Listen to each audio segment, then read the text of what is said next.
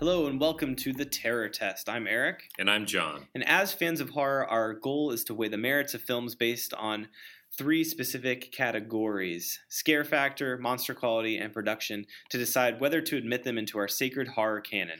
In this podcast, we will put horror movies to the test to determine what to watch next, what's worth revisiting, and what to recommend to the uninitiated. Number 2 pencils ready, and begin. All right, so today it's our big Hellraiser episode. Part 1 of 2. Yes. So today we're going to be talking about the first 2 installments, as well as, is it a novella? Novella. It's Novella. Pretty short. Clive Barker's novella, and then in our second part, so in 2 weeks, we're just going to draw from a hat today from the list in the series, just 2 numbers, and those will be the 2 that we watch in 2 weeks. So. Yes, and I assume that we'll get to the others at a different time, but we don't want to get it all over with. Now we want to savor the Hellraisers as long as we can. Yep, we just want to suffer in small doses.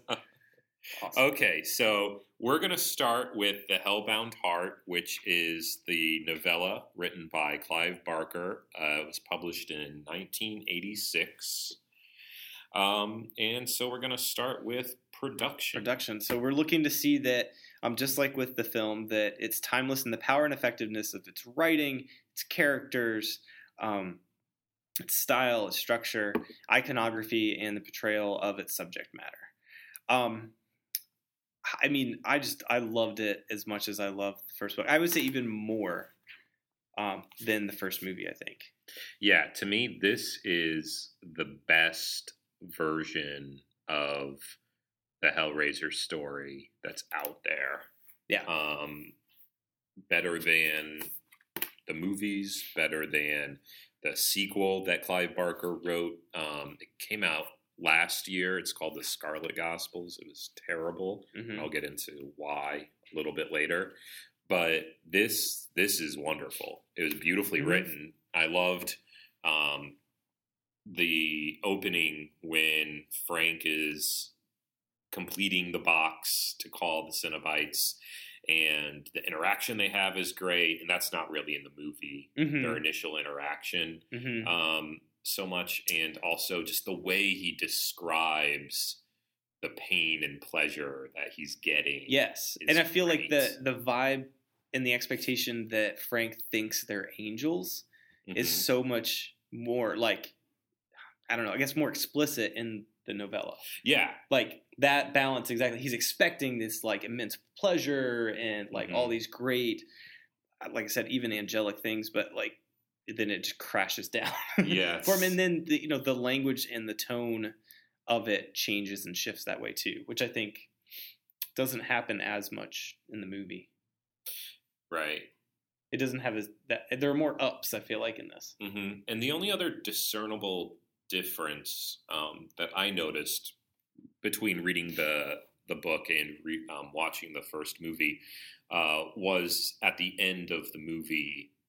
Kirsty has to, like, send the Cenobites back to hell with the puzzle box. Whereas in the book, she leaves. And she actually leaves with the puzzle box. So it becomes this, like, temptation for her. Which I really liked. And so I guess it's here where I'll talk about, like, why I love the Hellraiser story franchise, even though some of the movies don't accomplish this. Okay. So I think the Cenobites are awesome. Okay, so so I see what you're saying. Like, in terms of character.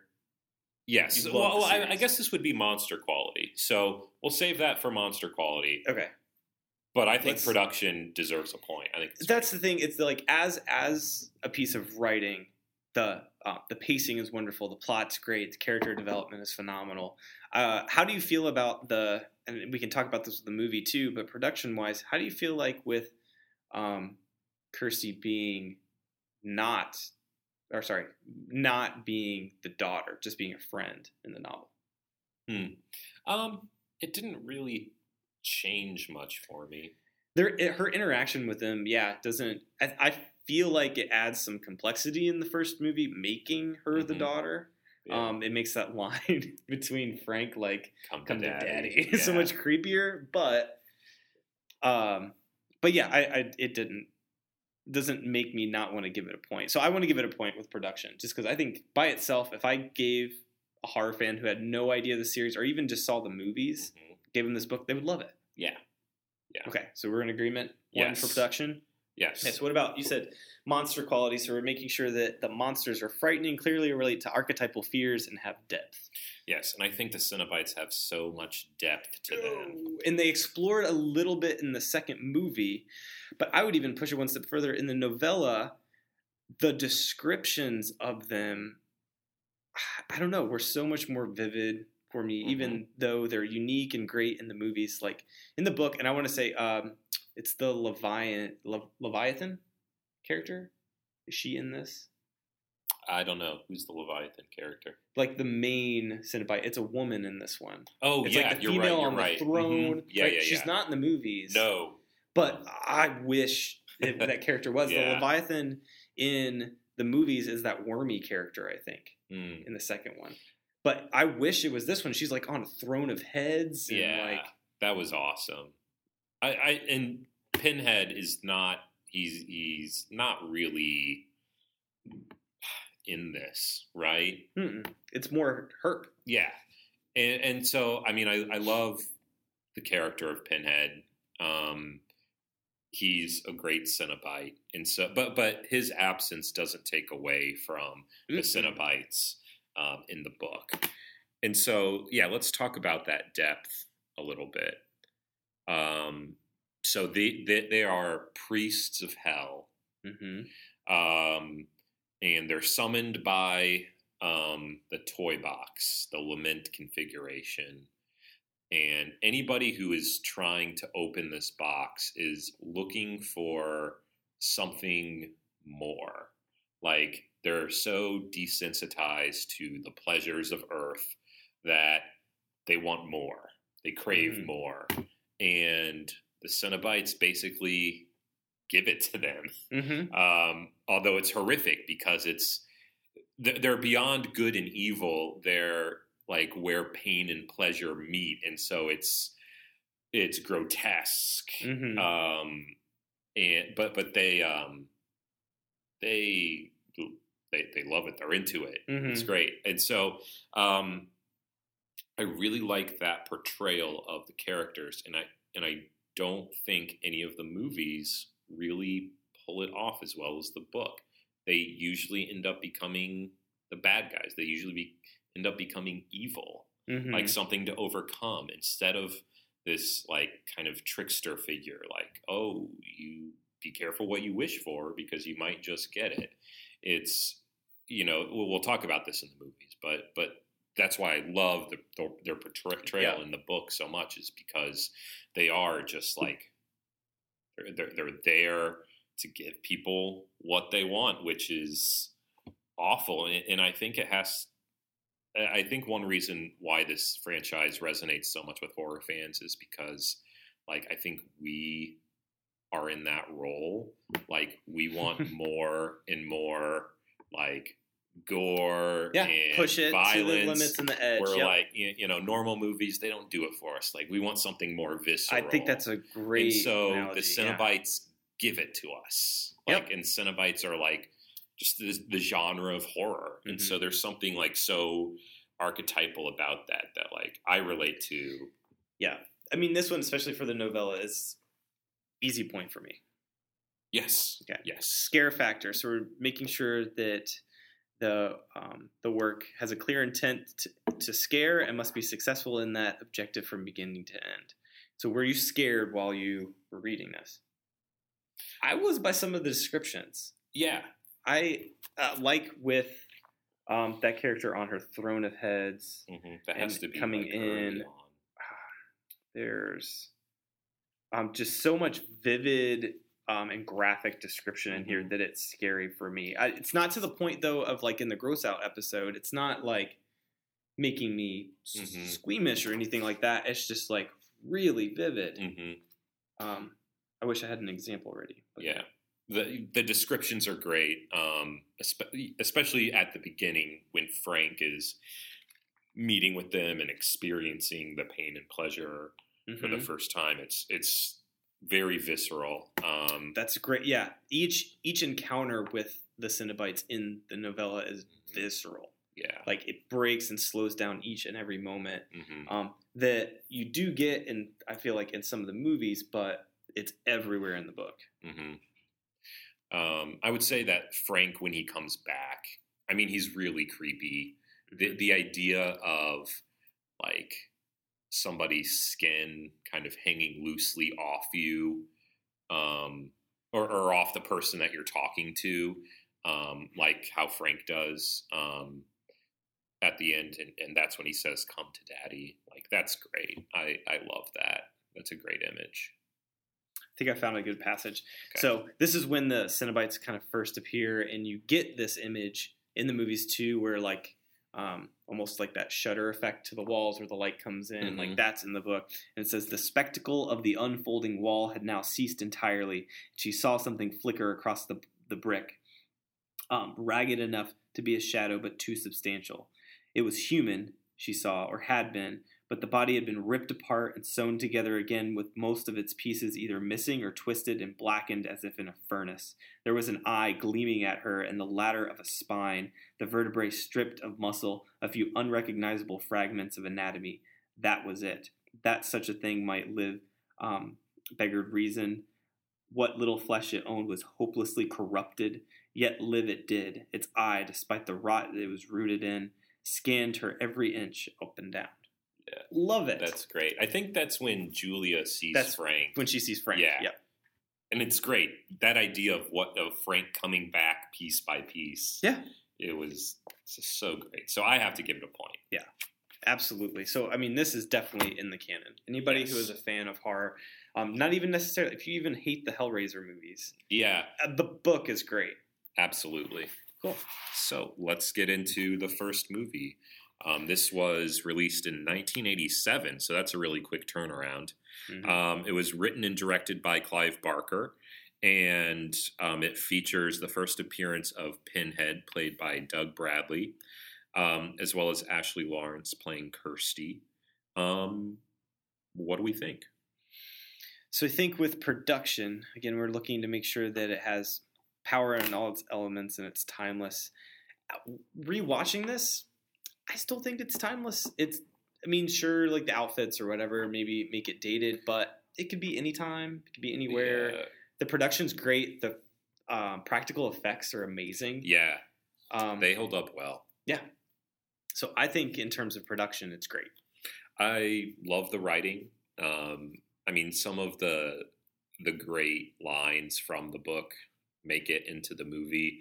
And they're cheesy, you know, I will tear your soul apart, or no tears, it's a waste of good suffering. Like, it's so great. But the writing's great. I love how this is, if you take away the supernatural elements, this is like a story about adultery. And it's like a morality tale. And so it stands up on its own as a good story, and then you add the horror elements, and it just makes it something that we haven't really seen before. Yeah, and what I like about it in terms of production is that, it stays, it goes for the great practical effects, and it stays small in its storytelling. Yes. It doesn't try to explain the whole universe. We get that preview in the beginning of the box and everything like that to just establish where we are and everything, but it doesn't try to go too far outside of that. It feels like a very personal story. Yeah. Which in the second one, like, we go to hell, like, it's kind of out of its... That's where the franchise gets off of its tracks a little bit. But we'll get to that with the second one. But production, point? Yes. Okay. Monster quality. So are they frightening? Do they clearly relate to archetypal fears and have depth? I think they're frightening. I think they're iconic. They have depth because, like you were saying before about the box sort of representing a temptation or greed, like those qualities, those sins are represented physically on the Cenobites, like whatever that temptation is. I think it goes with the archetypal fear too. It's kind of the boogeyman. It's like it's demons from hell. I mean, I love it still, even though, like we were talking about before with the book, Pinhead is the main focus. He's still amazing. Yeah. I agree. I think it's a great portrayal of the Cenobites from the book. However, my issue comes at the end when they become the villain that has to be overcome, where Kirsty has to go around to each one and put the box back together so they'll be sent to hell. And man, if you don't like hearing Pinhead yell "No" at the end of this movie, you're going to be disappointed, because he does it in every movie, and it takes away from the character, and so I think it affects the monster quality. Not enough in this movie for it to be a problem, but in general, like I really wish that Clive Barker stuck with his original ending, where they have Frank in chains and he, is ripped apart, and Kirsty just leaves. The Cenobites are done with her. Or are they, because she still has the box? But it's a much more ambiguous ending. And it was much more satisfying, because I don't like to see the Cenobites are so cool, and they're brought down by such a silly little... Yeah. And that's another instance too where like it's not a practical effect in the movie, so it seems kind of cheesy with the light bursting out of it or whatever. So that's my only qualm with the quality. I agree with you too. I feel like that maybe that goes more to the writing and production. I think it's in how the monsters are portrayed. Yeah. Well, don't you think too? I think so. Going with that idea, I wanted to think that because they're demons and the trickster character, I guess maybe they would make a deal and then not follow through with it. But the idea that she was going to kind of sort of bargain with them, with Frank, why couldn't that just be the end of it? Right. Just exactly, because then they still retain their power. Yeah. Like they're not doing anything that they didn't say they would do, and Kirsty doesn't have to defeat them. Yeah. Slap on the wrist and was like, don't contact us again. Yeah. So that was disappointing, but I'm still going to give it a point, because I don't think it is that problematic in this movie. In future movies we'll have to talk about. So it sounds like we're giving it a point for that. And scare factor. Clear intent to scare, I think, is there. Was it successful? Absolutely. Yeah. It's not just gruesome. That's not what I want to say. And it's not just graphic, but like the creation of Frank, like as a monster, is scary. Yeah. Even just him as a person, even if he wasn't coming back from hell, he would be a scary character. Yeah, he is. And it's so unsettling. Everything that goes on in this house is so disturbing. Even just killing the men with the hammer.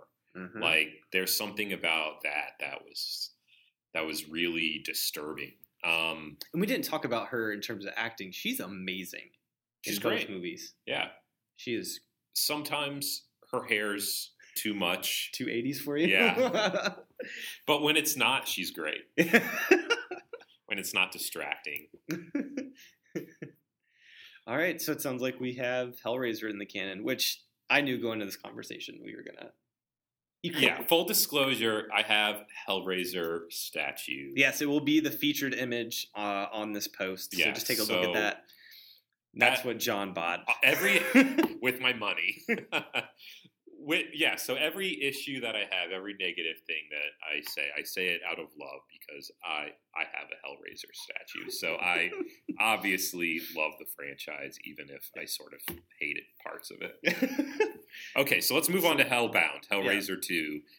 I mess up all these titles. I don't know whether to call it Hellraiser 2 or 3, and like this one, Hellbound, Hellraiser 2. That's going to throw me off as we talk about these. So can I just call it Hellraiser 2? Yeah. Or we'll call it Hellbound, which confuses with Hellraiser 2 is fine.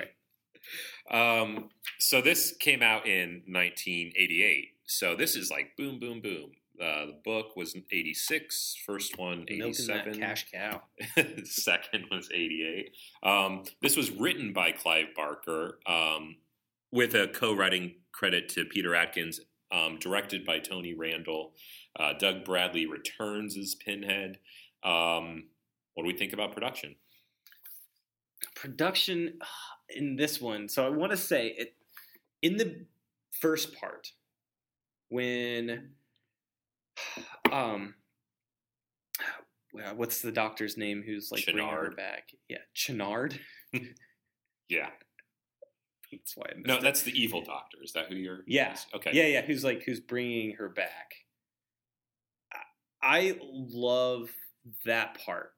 Like in terms of production, I should have timed it, but I want to say there's an easy 15 minutes when she first raises out of like the mattress, where it's her just walking around and it's showing and highlighting her suit, like the muscle and the bone thing, and it's amazing. Yeah. I would say it's a pretty slow start. Especially after having just watched the first one, there's a lot of recap. Oh yeah. No, I'm gonna make mention of that too. You could easily watch this second one without having watched the first one. Yeah. Do you think that's why they did that with so many like flashbacks and? I think it hurts the pace of the movie, though. Oh, totally. Why do you think they did that, though? Well, I think to remind people, it had only been a year, you know. And to get a new audience. But yeah, I think for me, it killed the pacing, and it honestly reminded me of a better movie. So it was kind of depressing because nothing was happening in the first half of that movie, or not very much was happening in the first part. I won't say half, but the first part of that movie, other than these recaps. And it's like, why am I just not watching the first one again? Yeah, because it just totally just shows those clips. Yeah. It's not even the characters just talking about it. Like, it just, yeah. So I think the reintroduction of Julia is interesting. Yeah, I think her coming out of the mattress was really cool. I want to talk a little bit about Pinhead's origin. Okay. Because we see that at the very beginning, and then it doesn't come into play until like near the end. Yeah. And the whole time I was thinking, why, what does this add to the story? Because Kirsty's story does not really parallel his. And when it finally is brought up, you know, Pinhead looks at a picture of his former self, and it seems like he's starting to remember, but then he's killed. So, like, it doesn't matter. Yeah. So I think that's really weak writing. And and even the way she finds the picture is totally random. She just happens to go through the doctor's research, like that binder. Yeah. I guess it was like just a binder of his box research. Yeah, it was that's definitely spotty in some of the writing. And this, I was debating whether this counts for production or monster quality, but the portrayal of hell I find to be problematic. It seems like there are no rules. Like, things happen that make no sense and are never explained. Like, when Kirsty sets Frank's picture on fire, why does everything go up in flames? Why is there like that vortex? What the hell is the ending about? Like, I'm still lost on it. Like I said, I think had they gone in and it was more like it is in the novella, where you don't have like that wormy creature chasing her, but it's like this like empress of hell ruling over them and, you know, looking for new Cenobites. Like, I thought that idea was cool. Like, kind of not only the origin story of Pinhead, but you kind of get that with the other Cenobites as they transform back into their former selves. Yeah, especially with the Chomper guy who's like a kid. Yes. Like, that's so I want to know interesting. what that is. Yes. But it's just wasted because that's all we see. Yeah. And they could have done, I mean, why why does the Doctor, when he gets transformed into a Cenobite, why does he have to be like a puppet to the, I don't know what the and tentacle thing? Why is he more powerful than the others? And yeah, I find that very disappointing because there's so much potential there. Yeah, like if it kind of just gets muddied. If they had Kirsty's story parallel Pinhead's story, like that would be really interesting, because then in that confrontation, they would be able, when Pinhead says like, "Oh, you really want to be here because we keep seeing you," then we would get some more insight into Kirsty and like, okay, maybe she really does. Maybe she's not just a victim of circumstance. Yeah. But maybe there's the no curiosity there. is getting the best of her. Yeah, but it doesn't seem like that way at all. Like there's no character growth. No, she just it just hinges on she wants to go save her dad. Yeah. And it's just disappointing because the rules are so clearly established in the first one, and then they just get all messed up in this one. Yeah. That it just seems really weak writing. And the only explanation it was like, I kind of made this note in my head, like when the Doctor is, what is his name again? Channard is like doing the open brain surgery stuff, and then he's talking about like the mind is a labyrinth.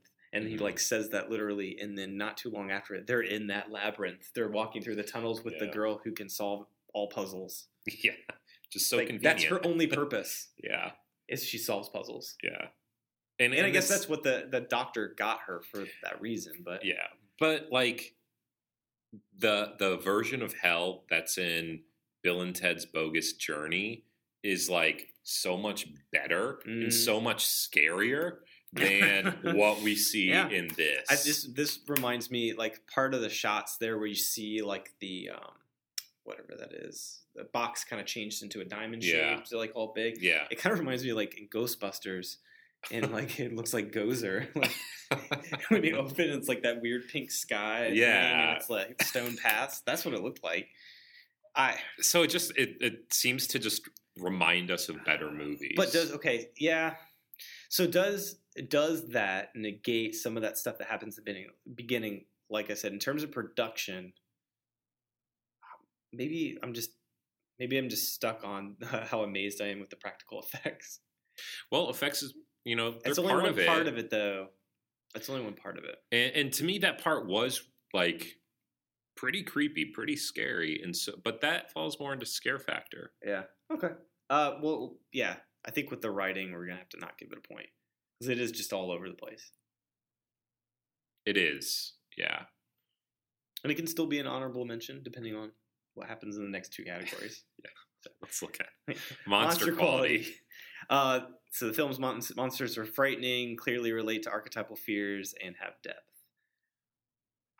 I think you're right, though. I feel like Julia as a monster, she kind of like becomes like the new Frank in this one. She's pretty scary. I think as a person, and we get, having seen the first one, we kind of see her transition and change into that person. I feel like those and the archetypes are still there, but when it comes to like what happens to the Cenobites, and then when the Doctor turns into a Cenobite, like, and the worm thing, it becomes very black and white. Like, they are evil. Yeah. Kirsty is good. Whereas, I mentioned earlier, I love Cenobites when they're beyond good and evil. They're, their own thing. And there's just not enough there for me, I think, of, what makes the Cenobites great. You feel like the places where it's not so great outweigh? Well, I think this is tough because I love the Cenobites. They're in this movie. Is their portrayal in this movie, does it hold up? Is it still quality? It's still archetypal. We still have depth. Like you said, even though we don't get the full picture, we get that snapshot of like... Yeah. And we get a little bit of the origin story of Pinhead in the beginning, even though... All right, I'll give it a point. I'll give it the benefit. Yeah, of the I feel like doubt. all the things that we like about the book and the first one are still there. It's just kind of muddied by some of those other production things. Mm-hmm. And it had a lot of potential. Yeah. But it because that's the thing too. Of In terms of story, kind of going back to production, is that I love that the sequel just picks up where the first one ends. I wish it became its own thing because I love how so if you see the first one as like this morality tale about adultery, okay, what's the second one about? It's a morality tale about finding your dad. I don't know. Like the overreaching of science a little bit with the doctor, almost, but it's just not strong. Like the themes, the capital T themes aren't there. Yeah, I agree with that. But that's the monsters more production. Have quality. That's production, monster quality. I'll give it a point. Scare factor: clear intent to scare and must be successful in that objective from beginning to end. Is it scary? The first half kind of is. That the doctor scares me in the beginning until he gets transformed. When he gets transformed into the demon, he's not scary anymore. When he's just a doctor, he's totally scary. His little like scorpion from Mortal Kombat things. Go. Yeah. They're ridiculous because sometimes they have razors. Sometimes it's just a human finger, like beckoning. It's like, just use your finger, dude. I think is it in Frank's lair where she walks by like these morgue slabs and each one comes out like there's a woman underneath with a white sheet and they're moaning and then they become bloody. Like I thought that was such a cool image. Yeah. Like that was really cool. So I think there are moments. Is someone who has not seen this before, if they're going to watch this, would they be scared? I think they would just think it was silly. It's as a movie by itself, right? Because that's how we have to. We have to. Yeah. Is it scary enough?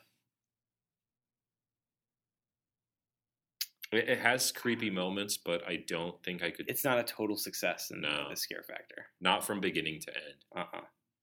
Yeah, I'm with you. I can't give it a point. So it doesn't. It's not even in honorable mention. Yeah. But as we're gonna find out as we watch the other sequels, it's been a minute since I've seen some of them, but in my mind, they're all kind of duds. But I can't wait to rewatch them. I can't wait to rewatch them and put them in the rubric. So sounds like Hellbound is not getting in. No. But the Hellbound heart is in our literary canon. Hellraiser, the first one, is in our movie canon. So are you ready to... Yeah, let's draw. So we're going to draw right now to determine which of the sequels we're going to watch. So you pick one and I'm going to pick one. Space. All right. So one of the ones we're going to watch. Go ahead. I think we're both disappointed. It's okay. Okay. We're going to watch the 9th installment, Hellraiser Revelations. Dang it, I just watched that one. It's all right. Is that the one with Adam Scott in it? No. Is that the 8th one? No, that's number 4. That's number 4? That's Bloodline, yeah. Oh, okay. Mine, 3, Hell on Earth. All right. Oh, man. Wait, that's the one with like the CD guy. It's the it? CD guy. Oh no. All right. So it'll at least be fun. Yeah, but we'll come at it from a fresh perspective. Yes. We'll try not to let our personal biases. Again, I can't explain why I love this franchise so much, but there's something about it that is great. Yeah, and they become, I think, especially in this third one, they become like these anti-heroes. People who love the franchise start to root for them, not as villains, but as their heroes. So that'll be exciting. And then we'll post those in 2 weeks. Other than that, got anything else? No, this has been the Terror Test. Yep, and if you want to check out more of our episodes, you can see them at unoiasolstice.com, EUNOIASOLSTICE. Also check out the Outrider podcast for interviews with aspiring writers and published authors. Okay, the test is over. Pencils down.